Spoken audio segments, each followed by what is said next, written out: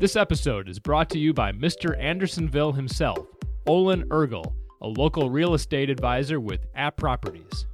If you're looking for an honest and experienced advisor who knows and loves this neighborhood, Olin is the one to contact. Visit MrAndersonville.com to learn more about Olin and connect with him for an initial real estate consultation. Also, during this month, follow him on Instagram at Mr.Andersonville and be entered into a raffle for a new Nest thermostat. Welcome to Always Andersonville, the podcast. I'm Laura. Hi, I'm Kaylee. I am so excited to have Kaylee, our new Chicago semester intern, joining us as my co-host on today's podcast. Today, we are joined by Kristen Fogarty Yee of Object Architecture. Object Architecture is a full-service custom residential architecture and design firm creating beautiful, timeless, and livable homes from coast to coast. They specialize in residential architecture, kitchen and bath design, interiors, additions, renovations, new construction, historic renovations, and more. Kristen states, your home should be both beautiful and functional. You should never have to compromise the way you live because of poor design. Well, welcome, Kristen. How are you today? I'm wonderful. How are you? Great. It's so nice to have you join us. You're a new chamber member to the Andersonville Chamber of Commerce, so we're excited to have you on. And we don't get many architects, so this is exciting. We have one other architect as a part of our membership, Joel Berman, who we had on quite a while ago. So it's refreshing to have you join us. So yeah.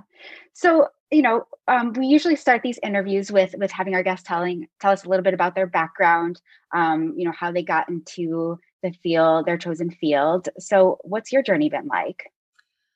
So I'm originally from Minnesota, and, I actually, in college, I was dating a guy and his aunt was an architect. And so we were talking, and my background is art. And so we were talking about art and architecture, and she's like, the way you describe your art sounds very much like architecture. Have you ever thought about taking some architecture classes? And it's like, no, maybe I should. And I took an architecture class, and it was exactly what I wanted to do. It just fell in line because I grew up with watching This Old House with my dad and doing home renovations. And I've always loved houses and arranging furniture and just all those different things. And it just kind of made sense. And that's how I fell in love with it. And then, so I finished architecture school, and then I moved to Chicago, and I have been here for 16 years and working as an architect, a residential architect for 16 years. That's amazing. And you went to school in Minnesota? I did. I went to the University of Minnesota. Yes. Okay. And what is that process like? What is architecture school? What is that like? So I did it a little different than they do it now. So architecture school, there's several different programs you can go through. So now they require that either you have a professional degree, which is either a 5-year program, which is a B.Arch degree, or a master's in architecture. So you'd have an undergrad, and then you'd get your 2 to 3 year master's program. I'm a little older, so I went a little different method, is that I have an undergraduate bachelor's of arts in architecture, and then I did a longer internship. So after you complete your professional education, you then have to do an internship, and usually it's 2 to 3 years, but because I didn't have a master's degree, I did have to do a 5-year program. But that is working a job. It's not anything different than working a job. You just log your hours as an intern, and then you go through that process. And once you finish that, you're able to take the licensing exams. And at the time I took them, there were 7. I think now there's 5. And how did you go about coming up, building your own practice, your own firm? What was that like for you? Yeah, so that's actually been an interesting journey. I've strangely decided to start my own practice during COVID, which is a strange thing to do. But I had been working at a residential firm for 15 years. I was a long-term employee, very involved in the business. But also on the side, I had been doing projects for, small projects, kitchen renovations, additions, and whatnot for friends. And I've been doing that for 11 years. And during COVID, my husband and I, we sort of before had our 3 to 5 year plan, and we sort of started reevaluating things. And I was like, I really want to focus on my own business. And everything fell in line. Well, I guess I want to know, so you said you created your team during COVID. Is it just you primarily, or do you have other people that you work with? Yeah, so it is just me, which for me is great. I mean, I worked at a firm that had about 15 people, but every project was either one or two people. So I'm very used to working by myself with clients. So it doesn't feel that much different. And I always put together a team of, a good structural engineer, if it's needed for the project, or a good interior designer if it's needed for a project. So I have really good connections here in Chicago that I'm easily able to branch out, or even if I need additional help on drawings or anything, I have a team of people I used to work for that I can say, hey, can you work as a consultant for me and do some drawings? So it works out really well. So on your Instagram page, you showcase a number of your nationwide projects that you've worked on. Have those all occurred kind of while you've been open as your own business, or do you also have projects on there that you worked as a part of your old firm? Sure. So the ones that you can see on my Instagram project, it's sort of an in between. So the one in Massachusetts, that was all on my own, but technically it was a side project. So it wasn't through my old firm, but I did that house completely by myself, the design and everything. Obviously, I didn't build it. It was built by a modular builder. And then the house in Oregon, also, I did do that through my own firm, but I was the person that did all the design and everything through the process. So it was like it was part of my own firm. And how did you come to learn, about the Chamber of Commerce? You're based in Edgewater, is that correct? Correct. Yeah. So I'm actually working out of my home office. I've lived in this condo here in Edgewater for 15 years, and I love the neighborhood so much. I love Andersonville. It's my home. How do I find local businesses? I always look towards the Chamber of Commerce. I follow them on Instagram. I like to know what's going on in the neighborhood and about events. And I was like, wait, I should be a member of that. That sounds like a really good organization to be involved in. So, I love kind of home design and home renovation myself. So I could probably talk to you for hours and hours. But I guess I'm curious, what have your favorite projects been? It's so interesting, right, to have started this business during COVID. What have you, so I guess you have your knowledge of being a part of a team pre-COVID and then solo during COVID and also a new business during COVID. Can you kind of talk about your experience with that shift and what you've learned through the process of opening your business during COVID and how it's been for you working as kind of your own boss? Sure. So the interesting thing about it was actually a easy transition for me because my work that I did on the side was all in my home, working out of my home. So really, it's just an expansion of me doing that full time instead of part time as I was doing before. So that was an easy transition for me. I know how to set up everything that I need. The difference is with COVID is construction slowed down a little bit, but it was a necessary business that stayed open. It's just you can't have as many people working on a project at once. Also, people, they determine whether they're comfortable meeting in person and being socially distanced and wearing masks, or whether they want to do a Zoom call or whatnot. And now that people are so much more comfortable with Zoom calls, it's been really easy of a transition for me to be able to have a meeting, and throw up the drawings on the computer that they can see and talk them through and all those different things that we used to do in a meeting, which is nice. And have you experienced kind of shortages of supplies and demands in that sort of way that have affected timelines? So a little bit. So the cost of lumber has actually gone up a lot. So we are seeing the cost of construction going up, which is unfortunate because, no one wants to pay more for stuff that we need. And lumber is something we use a lot in construction because that's how we build the walls for lots of ways of building and whatnot. Timelines of things, it's just taking longer to get things. We get a lot of products from China or Europe.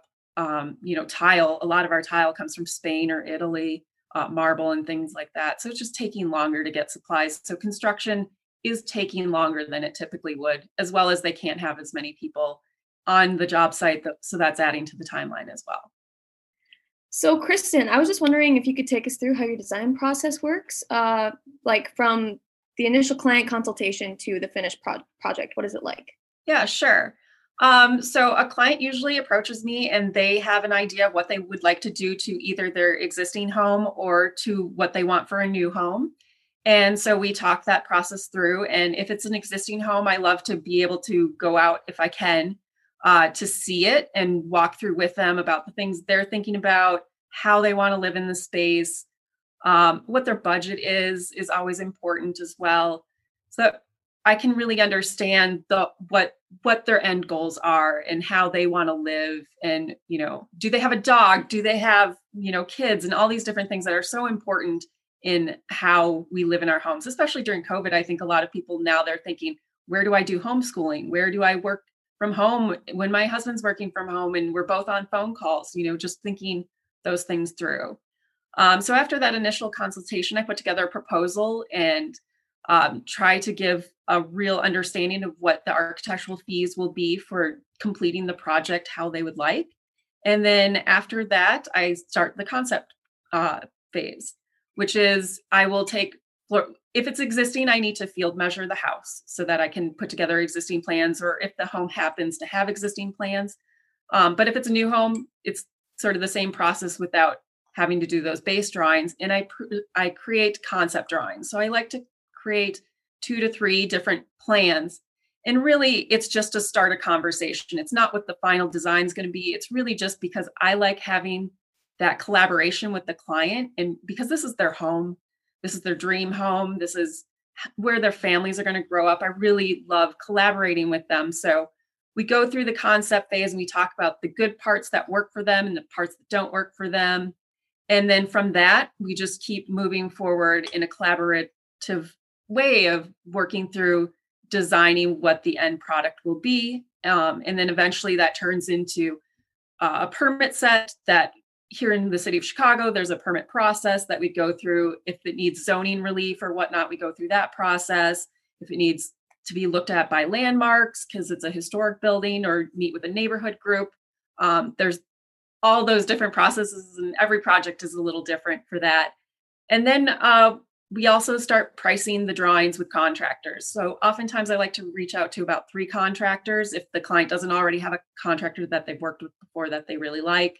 And then we review those and determine, does this, is this over budget? Is this the right budget? Do we need to cut things? Do we need to add things, whatnot? And then after that, and also during those processes, we start to pick out finishes, tiles, all the pretty stuff. I like to call it the frosting on the cake, all that decorative, beautiful stuff, so that we can put, get the whole package together of what the house is going to look like. And then we start construction and we work together as a team. So I will go to a job site and meet with a client, typically once a week. We'll meet with the client and the contractor, and we'll go through everything that's going on to make sure, the contractor's building what the clients expect from the drawings. Or if something comes up, in renovations a lot, they'll open up a wall and we'll just find out something, a beam has been cut because they wanted to run electric lines or something at some point, and we need to address it, or it has old pipes in the wall or whatnot. So we look at those things and we're able to evaluate, how we need to make changes to be able to create the design intent of the drawings. And so it sounds like you kind of, see the whole project through, that you are very hands-on in terms of those finishes. So there isn't an outsourced kind of designer that will come in, kind of you help oversee all of that.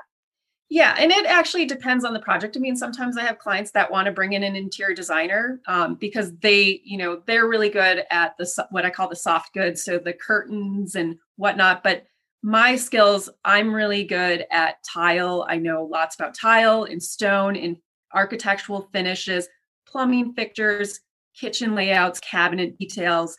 At my old job, they actually used to tease me and call me the queen of millwork. Because I had drawn so many intricate details of custom cabinets and whatnot. It's something that I really, really love. And I pick out paint colors and all those things. And I've actually more and more that clients are asking, I've started helping pick out some of those soft goods as well. So branching into that more and more. That's amazing. And, you mentioned kind of like the hiccups that come through jobs. Do you have a story that you can share of a job you've worked on where you just kind of uncovered something you would never have expected? Yeah. So I had, it's sort of strange to say, but it was a brand new house being built here in the city. and they had poured the foundations of the house, and then they started building the walls and their masonry. So a lot of work had been put in to this, and then they started putting in the floors as well. And I get shop drawings. So what they do before they build they start cutting limestone or even cabinets, they send you drawings by the person who's going to make them to review. And so I was reviewing the stone shop drawings, and I was like, they're making all these heights are wrong. What's going on? And I'm like, how did you come up with these solutions that are not following my drawings? And they're like, well, we went out and field measured. And I was like, what? So I went out to the field, and after a long sort of like measuring things and figuring everything out, they had actually dug the basement 6 inches lower than it was supposed to be, which sounds like not a big deal, but it actually is a big deal in the grand scheme of things, because it affects all the stairs that are going to be built. It affects all the window locations, all the floor location, everything. So it was sort of like, what? So it took a bit of time to figure out how to fix that solution, but we eventually figured it out. Definitely a lot of patience, I'm sure. Yeah. Do you but have that's sort of, sorry to interrupt. That's sort of my attitude, is that when there's a problem, I don't run away from it. I'm really like, let's figure out a solution, because there's problems with everything. I mean, and you may find a better creative solution out of uncovering something as well. I mean, maybe you uncover something in a wall and you discover some interesting brick or whatnot that might end up being something very gorgeous and an architectural feature that you can have in your home. And for that particular project, did you end up just working with the extra 6 inches, or did you? Well, yeah, because you can't really solve the problem of the basement being deeper without a lot of extra work and money, and that's not a good solution. What we did is that we were able to move one of the floors, which it was painful and it did cost money. It did not cost the client money because it was the contractor's mistake. And then I was able to figure out how we could get just the different trims and the different stairs, how we could adjust them to make a solution that didn't have to tear the whole house apart. That's amazing. Really cool to see. I love seeing the process or hearing about the process of how houses come to be. Yeah. Going back, exposed brick is one of my favorite added pieces to any house. It's so beautiful. Yeah. Do you have a favorite project you've ever worked on? I know it's probably really hard to pick, or even like a favorite room, any kind of design, like which one stands out to you the most?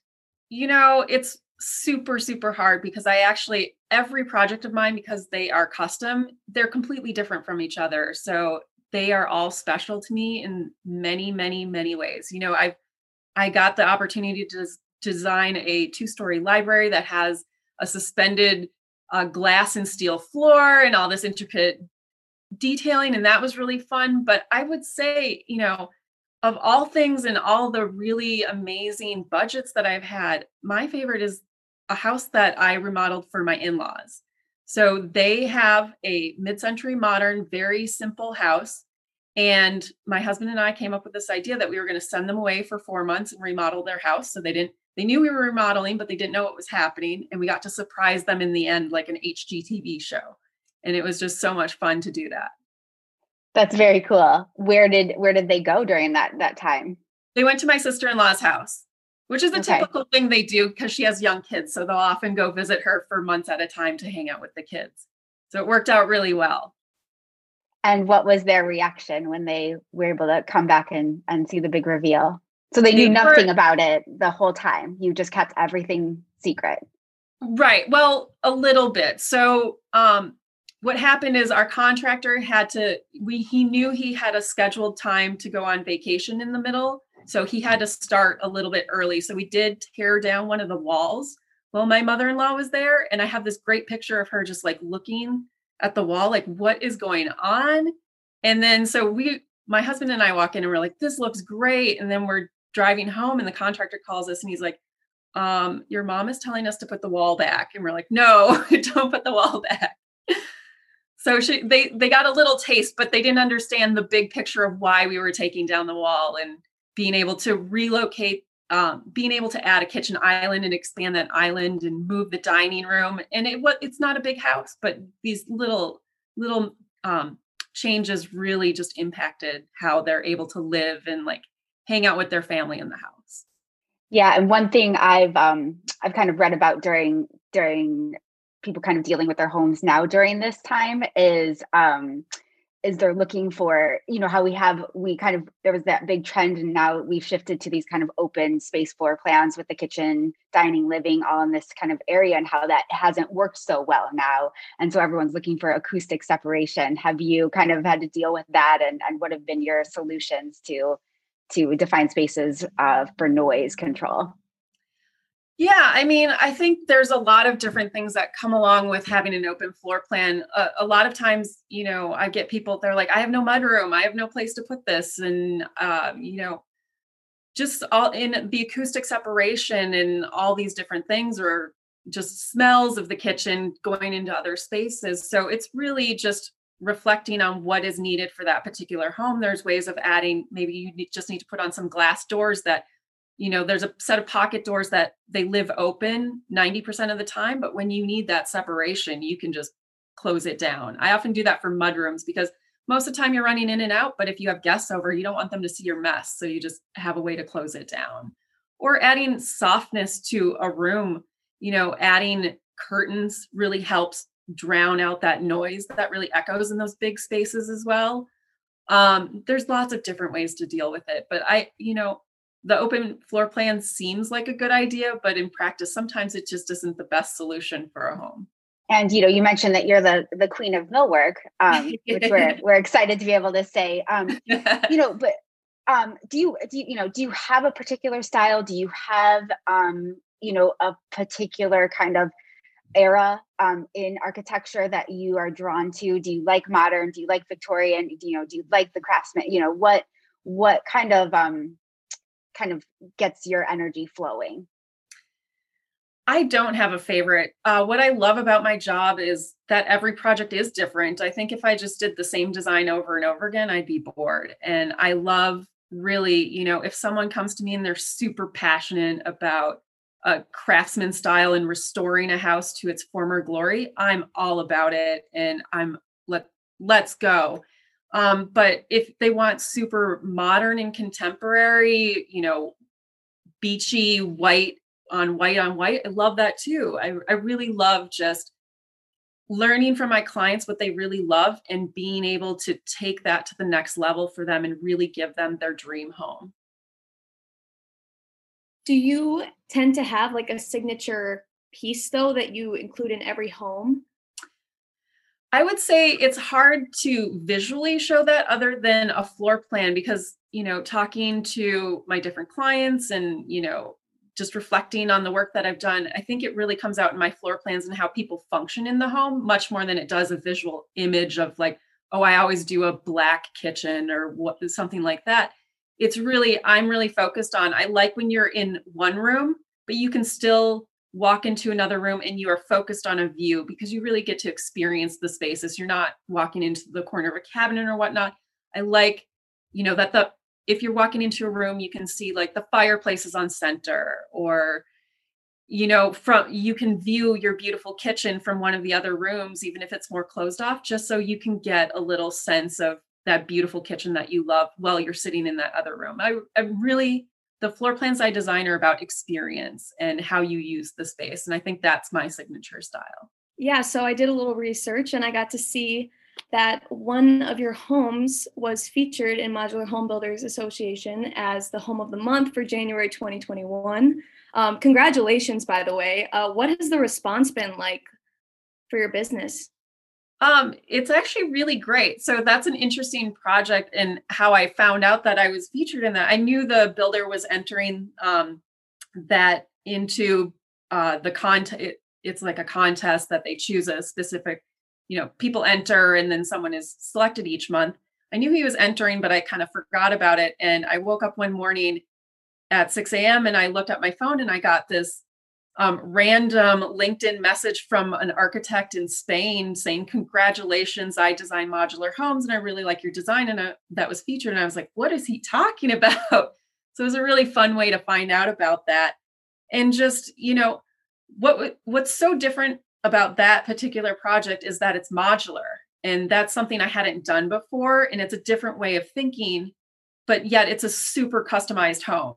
But it was built in a factory. I mean, I have videos, I've posted a few on my Instagram of how they put the house together. And it was so weird to me because I'm used to, they build the foundation and then they build the walls and then they put up the side, they do the different methods. But here they build the foundation and then they put little boxes on a crane and they drop them in place.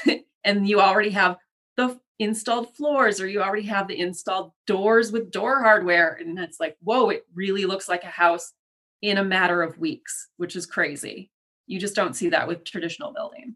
It's very cool. I think it's very cool. And that and the shipping container homes and all of that, I just, it seemed, and it's hard to do that. It's hard to like shift to those kind of designs when you're in an already built city, like the city of Chicago, right? To plop those things in. It's right. Just like a drastic, like what doesn't belong on this block. And then you see it morph over time, right? So, you see, I'm trying to think what the neighborhood is, kind of west of California, where maybe it's west of California, but like it's north of of Swedish Hospital, and you go in there and there's such a conglomeration of architecture styles. It's like any style goes here. It's sort of just like you will see, a really modern home to a basic kind of,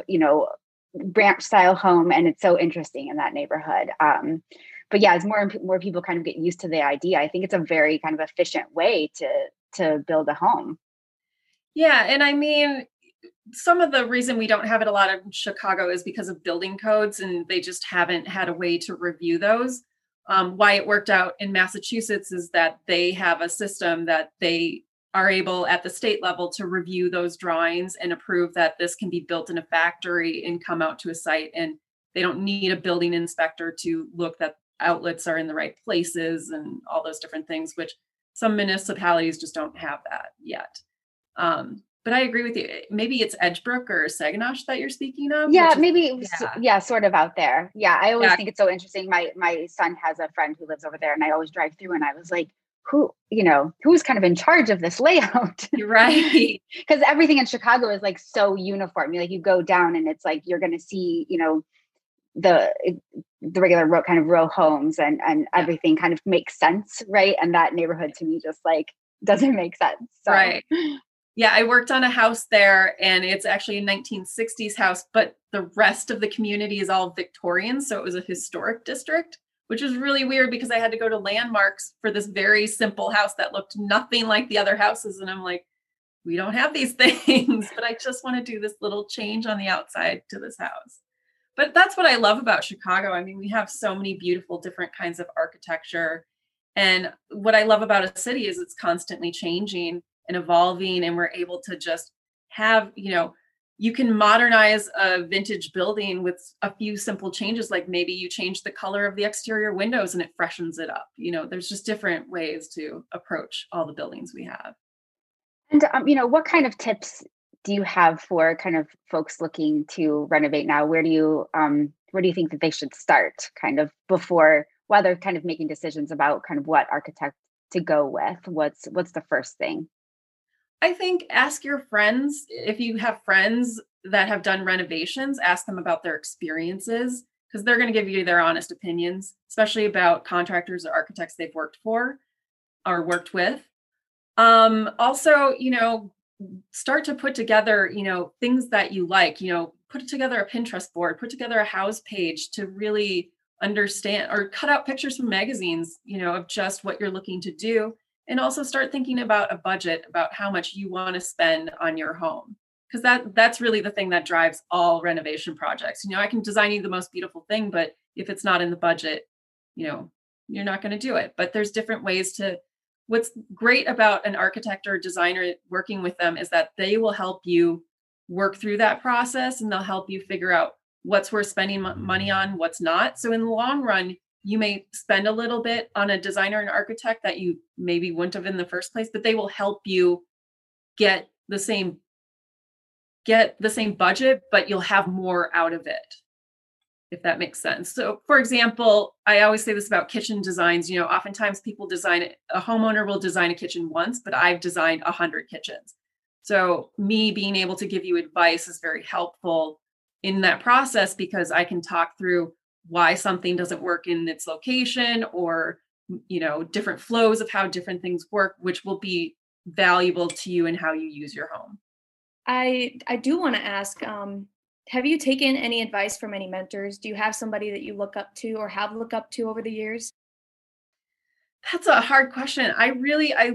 I learned so much from the contractors I work with and the other architects I work with. To me, that collaborative process, I don't know everything about everything, and I don't pretend I do. And it's really important to me that everyone sort of have that attitude, because we all learn from each other. And so when I, go to a job site and a contractor says, I love this design, but I think the way it needs to be constructed is a little different. What about this? Or we can save a little bit of money with this, or a little bit of ease. I love those conversations, because I learn, and that helps me with my next project. So I don't have anyone particular that I'm just like, I love this, famous architect or whatever. I actually I love all sorts of home design, and I look towards everyone for inspiration. And what about your experience with travel? I don't know how that's been for you during COVID, but you have traveled a lot around the world in the past. Do you have a particular city that inspires you, or kind of what do you take from your travels, and how do you implement those into your work? I love travel. It's actually my favorite thing. And that's actually been my saddest thing about COVID, is that I can't travel. My husband and I were actually planning to go to New Zealand last year, and that just not happening. But I love, when we go someplace, I love exploring a city and seeing the architecture, staying in a home rental or even a hotel, just picking up different details that they may do in that country. I know we've traveled to Asia quite a bit, and just there's certain things that they have there. So for example, in a house right now, I'm a big cyclist, and the clients are big cyclists. So they bike often. They don't have a garage or anything. So we were talking about different ways of getting their bikes in and out of the house. And I was like, oh, in Japan, they have these ramps that they build into their stairways. And this is a perfect thing that we could do in your home. So you can easily take your bikes down here and put them in a little storage in your house. And they're like, that's awesome. Or another house that I had done, they're very into gardening. So an addition I had put onto the house, I said, why don't we do rain chains instead of doing downspouts? So you can have these beautiful, rain chains coming down. They sound really pretty. And then a beautiful garden at the bottom of it. It just, I'm inspired by all sorts of things from travel. But during COVID, it's been trickier. I did have to fly commercial back from Oregon, and it was just, trying to be as safe as possible. I have a project that I'm starting soon in Palm Springs, California, and we just discussed that, I'll do as much as I can without going out there, and, using them as my eyes and ears, and the contractor as my eyes and ears, and doing the best that we can through video. The modular project I did in Massachusetts, I only went to that site twice. Because we were able to communicate very well through photos and phone calls and all those different things, which has been really helpful during COVID. Well, that's incredible that you were able to kind of get that project done in that way, because, I would think that being kind of there and hands-on on the project is sort of integral, but that's great to hear. So clearly that was some good communicating between you and the folks on site. Yeah. And it being a modular house, there's just less to putting together the systems. And also, at some point, I'd love to be there all the time and be able to go, hey, we should move this here or move a duct here so we can have a different kind of soffit or whatnot. But sometimes it just doesn't work out that way. So it's just trying to work everyone together is really important, that good communication with the contractor. And I don't know if you kind of feel the same way, but I love to travel too, and kind of see what other cities are doing. But I always feel, I've been in the city of Chicago my entire life. I'm born and raised here, but I always find that we always play it a little bit safe here with design. And I feel I have to venture out to to see more risk taking? Kind of what would you hope, what do you see with your clients and that kind of like, oh, should I do that? Like, where do you push them to kind of, get outside their comfort zone a little bit? Yeah, I mean, that is a big challenge in my job. Because lots of times, people are like, oh, I want to see a picture of how that's been done. And I'm like, well, it's a new idea. It's never been done before. So I try to do that through showing 3D models and being able to visually communicate my ideas to them as much as possible. And, people are always so focused on resale value. And I keep saying to people, these are your homes. These are where you're raising your family. Your kids are growing up. And lots of people, this is their long-term home. And by the time they sell it, someone's going to remodel it anyway. So they should really make their home how they want it to be. Because if a home is beautiful, it doesn't really matter if it's not, a white kitchen with gray walls, because if it looks beautiful, someone's going to want to buy it anyway. And have you worked on, I'm blanking on what they're called now, how people are building the units are kind of outside their homes. They're like accessory dwelling units. Yeah, they're like coach houses, but they're it'll come to me where like you're building your office outside of your house, like in kind of more kind of suburban areas, or people have kind of larger backyards where they're building like secondary dwelling units, sort of to act as workspaces. So I haven't worked on that. I have worked on coach houses in the city where people have done that, because historically, if you have a coach house on your property, you are able to remodel it, and there's certain rules. But recently, they've started working on bringing those back so that people can actually build coach houses, which I think is a great thing for people. So certainly, I have remodeled coach houses to be workspaces for people, but not new ones in the suburbs. But I'm open to a first. Yeah, absolutely. Yeah, I think they were trying to do that a lot in Evanston, where they would utilize those back spaces to create more housing opportunities for folks. Yeah, I mean, when you talk about affordable housing, being able to have more than one principal dwelling unit on a piece of property just really helps. I mean, in a city, having that density really helps with the environment in lots of ways, because you don't need to drive as much. You don't need as many utilities and all these different aspects that come along with that, which is really nice. Well, this used to be me. I always wanted to be an architect or interior designer growing up. But if there is one piece of advice you could give to someone who wants to be an architect or designer someday, that you wish you might have known starting out, what would it be? Oh, there's so many things I could say to that. I think number one, if you're in the profession, and I actually had a college professor that said this the first day of class, and he's like, if you want to be in the profession of architecture to make money, leave now, because you're going to be better off working in finance and being a patron of architecture, because you will make more money and you can afford to build these beautiful homes or buildings or whatever you might want to do.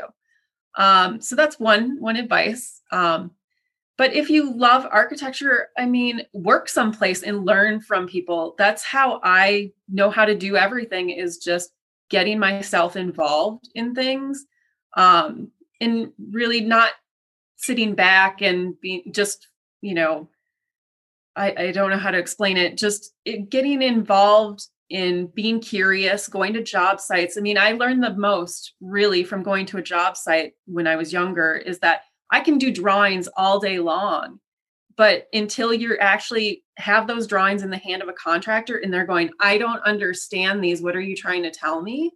You don't understand how to communicate with them very well until you have that experience. And you're like, oh, wait, they don't understand what I mean if I shortcut this word, or, having that communication. I've learned so much from just having that interaction with contractors going, hey, this is the tool. I'm trying to tell you what the design is, and I'm giving it to you, these drawings. How can I communicate best in there? Because sometimes it's just taking a photo and sketching over it instead of doing a really complicated,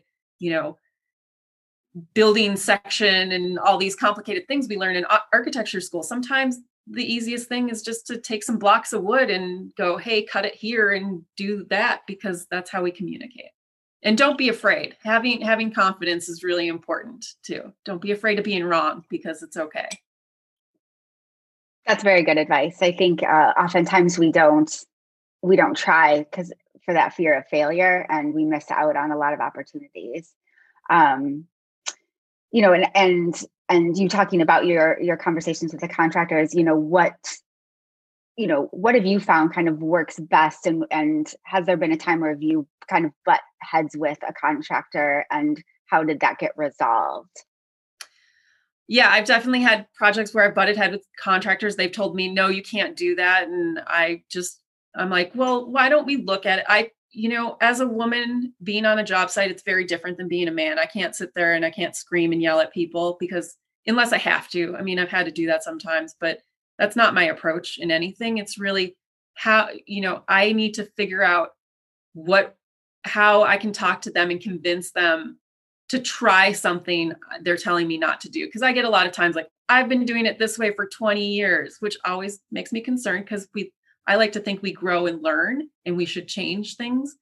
So I've definitely had those conversations, and I do the best I can to say, I appreciate that you disagree with me, but why don't we try this? Because we're trying to we both work for the client and we're trying to achieve a goal. So let's just try it and see if it works. And a lot of times it works. And then I get the contractor going, actually, that was a really good idea. And actually, you were right, and it's like, why didn't you listen to me in the first place? But, whatever we need to do to get to the place where my clients are happy is what I will do, for sure. Yeah, I wasn't even thinking during this interview, but it is true when you're working, as a female identified person in this kind of male dominated field, and kind of those hurdles that it's just another layer of kind of what you have to kind of go through, where oftentimes they feel like you don't know what you're talking about, even though you've been in this industry for so long and you've worked on hundreds of projects. Yeah, it gets tough sometimes. Yeah. I've been called sweetie. I've been told to go get the coffee. I've had the range. I've had where they've confused me with being the homeowner. I've had an inspector like start bashing the architect because they didn't know I was the architect. I've had different things, but they are all funny stories in the end. But that's why, as young women, I'd really love to see us get more involved in construction, because I would love to work with female contractors. I think it's a really good job for a lot of people, being an electrician or a plumber, carpenter. They're all great jobs and really work well if you want to have a family and all these different things. So I'd love to see more young women get involved in construction, because I want to work with you. I really do. I'd love to work with some women contractors. And you yourself, do you, have you kind of delved into kind of that kind of aspect, do you work on some of the project hands-on with the carpenter? Like, are you able to kind of use carpentry tools, or do you paint ever, or how does that, or do you kind of stay away from all of that and leave it to your employees?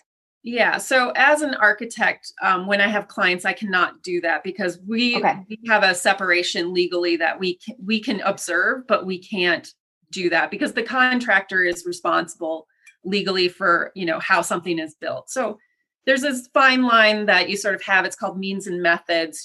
I can advise this is my design intent, and think about it that way. And I can do a drawing of how I think the parts go together and whatnot. But ultimately, the contractor has to be responsible for that. Obviously, on my own projects that I do for myself, I am swing the hammer, break out the saw, install tile. Because I have that experience, that's actually another thing that I'd say to some young architects: go to the Brick Institute and build a brick wall. It's really hard to do. So once you know that's really hard to do, you'll think about it totally different when you're drawing or designing something. Or learn how, spend a summer building roofs, working at building roofs. I mean, you just learn so much through anytime you try. I'm a person who learns hands-on. So for me, having those experiences are so much more beneficial than just sitting in a classroom learning how to do some drawings and coming up with some designs, because I actually know how things function, and seeing how there can be building failure with water infiltration and all these different things that are really important for an architect to understand. Yeah, that's really great advice. we are going to go into some rapid fire questions here. Sounds scary. Kaylee, do you want to kick us off with the first one? I would love to. So first question, pretty simple. Are you a cat or dog person? I'm a cat person. I have a cat named Dinah Washington. She has her own Instagram if you want to follow her. I will right after this. Please. Dinah Washington the cat. I adopted her from Treehouse. How long have you had her? I've had her for 6 years. Okay. Wow. Yeah, I've a lot of people, have acquired pets during COVID, and a lot of pets are getting their IG fame. We have a friend in New York who is sassy in the city. She's cute.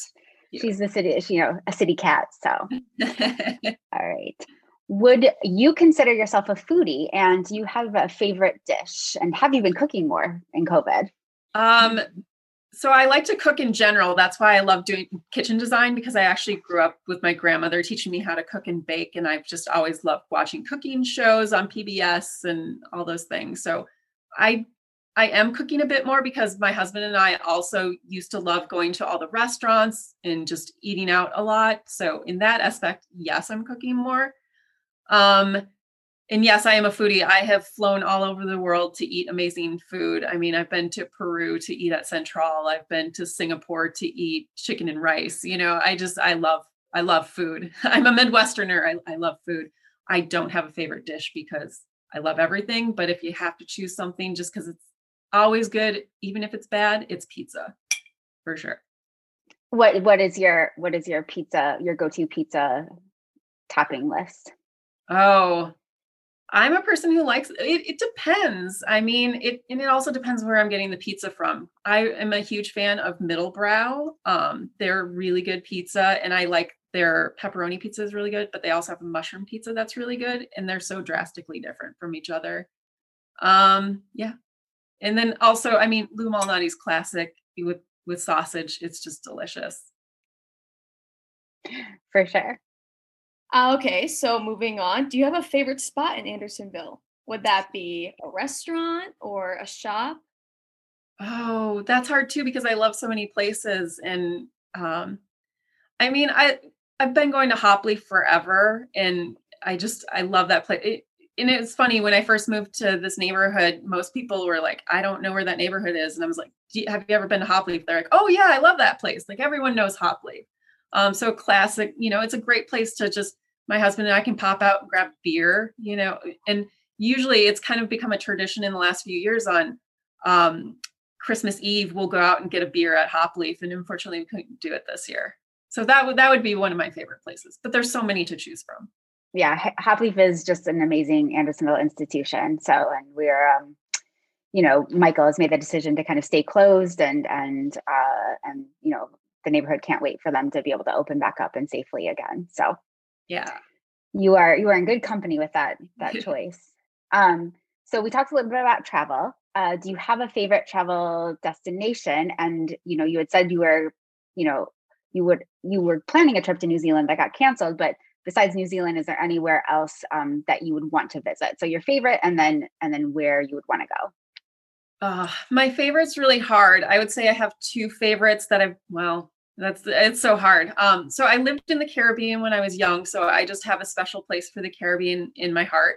I got married in Italy because it's amazing. And my husband and I we've been to Japan a couple of times because it's just, everything about Japan is awesome. Where I really want to go to New Zealand. I've heard it's amazing.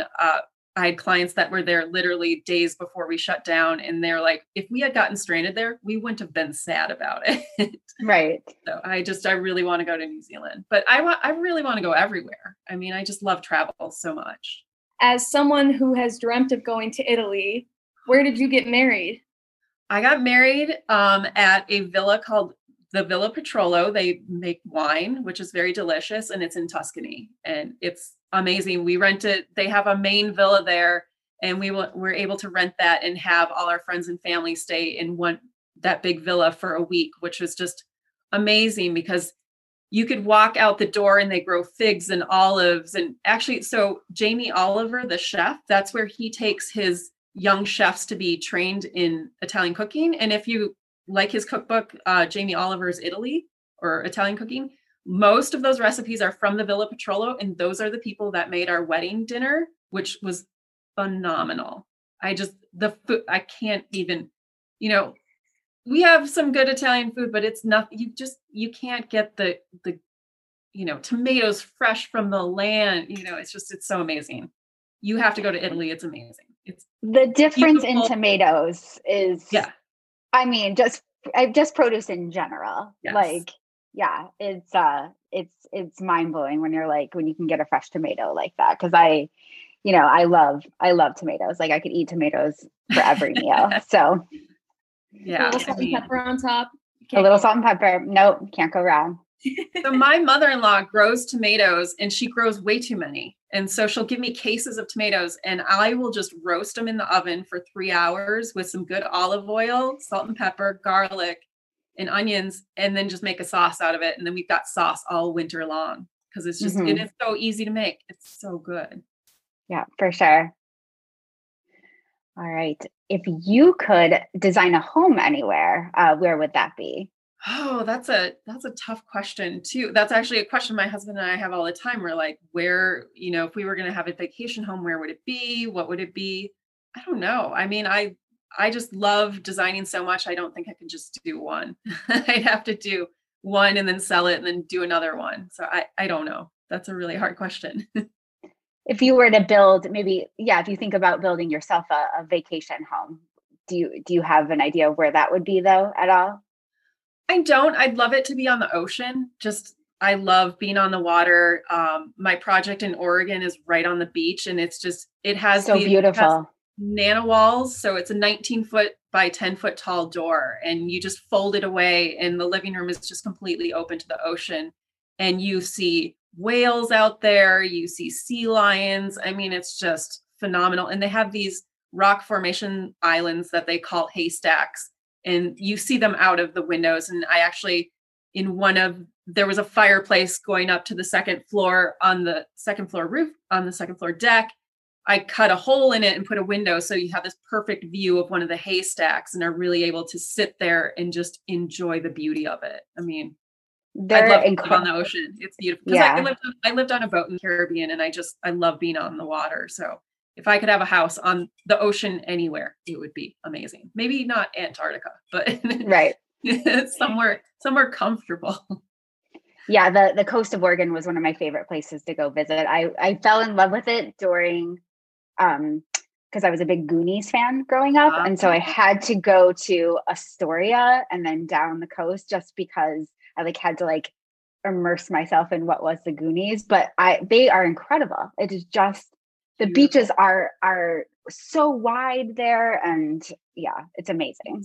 It's beautiful. I mean, my client originally wanted to build a house in Malibu, and they're like, "There's just too many people. We want to be where there's no one." And so that's how that project came about. And I had never been to the coast of Oregon before that. And the first time I went to the job site to just see the land, because they had purchased a house and tore it down, I was like, "This is amazing." And I'm like, so in the design, I was like, I want from every room, you can see the ocean. And from almost every room, not from the powder room, but from in the garage, but in the laundry room, but the important rooms, every bedroom you can see, every main bathroom you can see, the kitchen has a beautiful corner window and the living room has that 19-foot door. I mean, it's just as much as you can focus on the ocean was really important to me. I mean, I had where the front door is centered on a window that looks right out to the ocean. So you open that door and you're at the beach. I mean, it's beautiful, really beautiful. Sounds stunning. Yeah. Speaking of you saying you lived on a ship, I immediately thought of the Goonies in my dream of living on that pirate ship. So it's funny that you brought that up, Laura. I grew up on it and I adore the Goonies. Yes, it is. It's a classic. It is such a classic and underrated, I think. But moving on to our final rapid fire question. In your opinion, I know this is going to be hard too, what is one staple design piece that can bring a room together? Oh, well, you have to pick a room because every room is different. Kitchen. You love the kitchen. Staple thing in the kitchen. Oh, wow. Countertop space. You can never get countertop space is so valuable in so many ways. I mean, I know, restaurant chefs are used to working in tiny little kitchens, but I'm a person who likes to spread out. And when I remodeled my kitchen, because I had minimal counter space, I remodeled my kitchen in my condo. I added no more footprint, but I added so much more counter space, and it just functions so much better for me. It just is amazing. And you talked about your love of tile. Do you have a particular tile that you go back to, or that you kind of, that you love so much that you want to incorporate it someplace? Oh, I don't, but I do keep samples of tiles that I wait for years to be able to put in someone's house. I'll just collect it. I'm like, this is beautiful, and I'm going to try to see if this client will like it or this client will like it. I mean, the tile that I did in my own powder room, I had that sample for 5 years before I had installed it in my own home. I mean, I love the artistry of tile. There's just so many different kinds. You can change it up with different patterns. It's just so amazing. I was fortunate. I worked on this one project where I did a completely custom mosaic floor. And so I did a very whimsical drawing, and they made a floor out of it. It was just got to see the stonecutter sit there and cut each piece by hand. It was just beautiful and phenomenal. Well, thank you so much for joining us today. We really liked having you on. Thank you. I've really enjoyed this. It's been so fun. And where can people find more information about you and your firm, and how to get in touch with you? Sure. So you can go to my website, which is objectarc.com, and that's object with a K, because I'm Kristen with a K. And that you can also link to my Instagram page through that and see a lot of photos of projects I'm working on, projects I've worked on in the past. And you can contact me through my email, which is Kristen, Kristin, @objectarc.com as well. Or you can call me on my cell phone, which is 612-819-7454, and reach out to me, and we'll have a discussion about your home. Amazing. And we will, we'll link to some of Kristin's work on our website at andersonville.org, where we'll post the show notes and some links to some of the great information and tips you've heard here. All right. Thank you, guys. Thank you. Always Andersonville, the podcast, is produced by the Andersonville Chamber of Commerce and currently recorded via Zoom. We thank you for your listenership. And if you like the podcast, please subscribe and review us on Apple Podcasts, Spotify, or your favorite podcasting platform. We are also actively looking for podcast sponsors to sustain our production. Please email us at info@andersonville.org for more information. Thank you for your continued support, for staying active in our community, and for staying always Andersonville.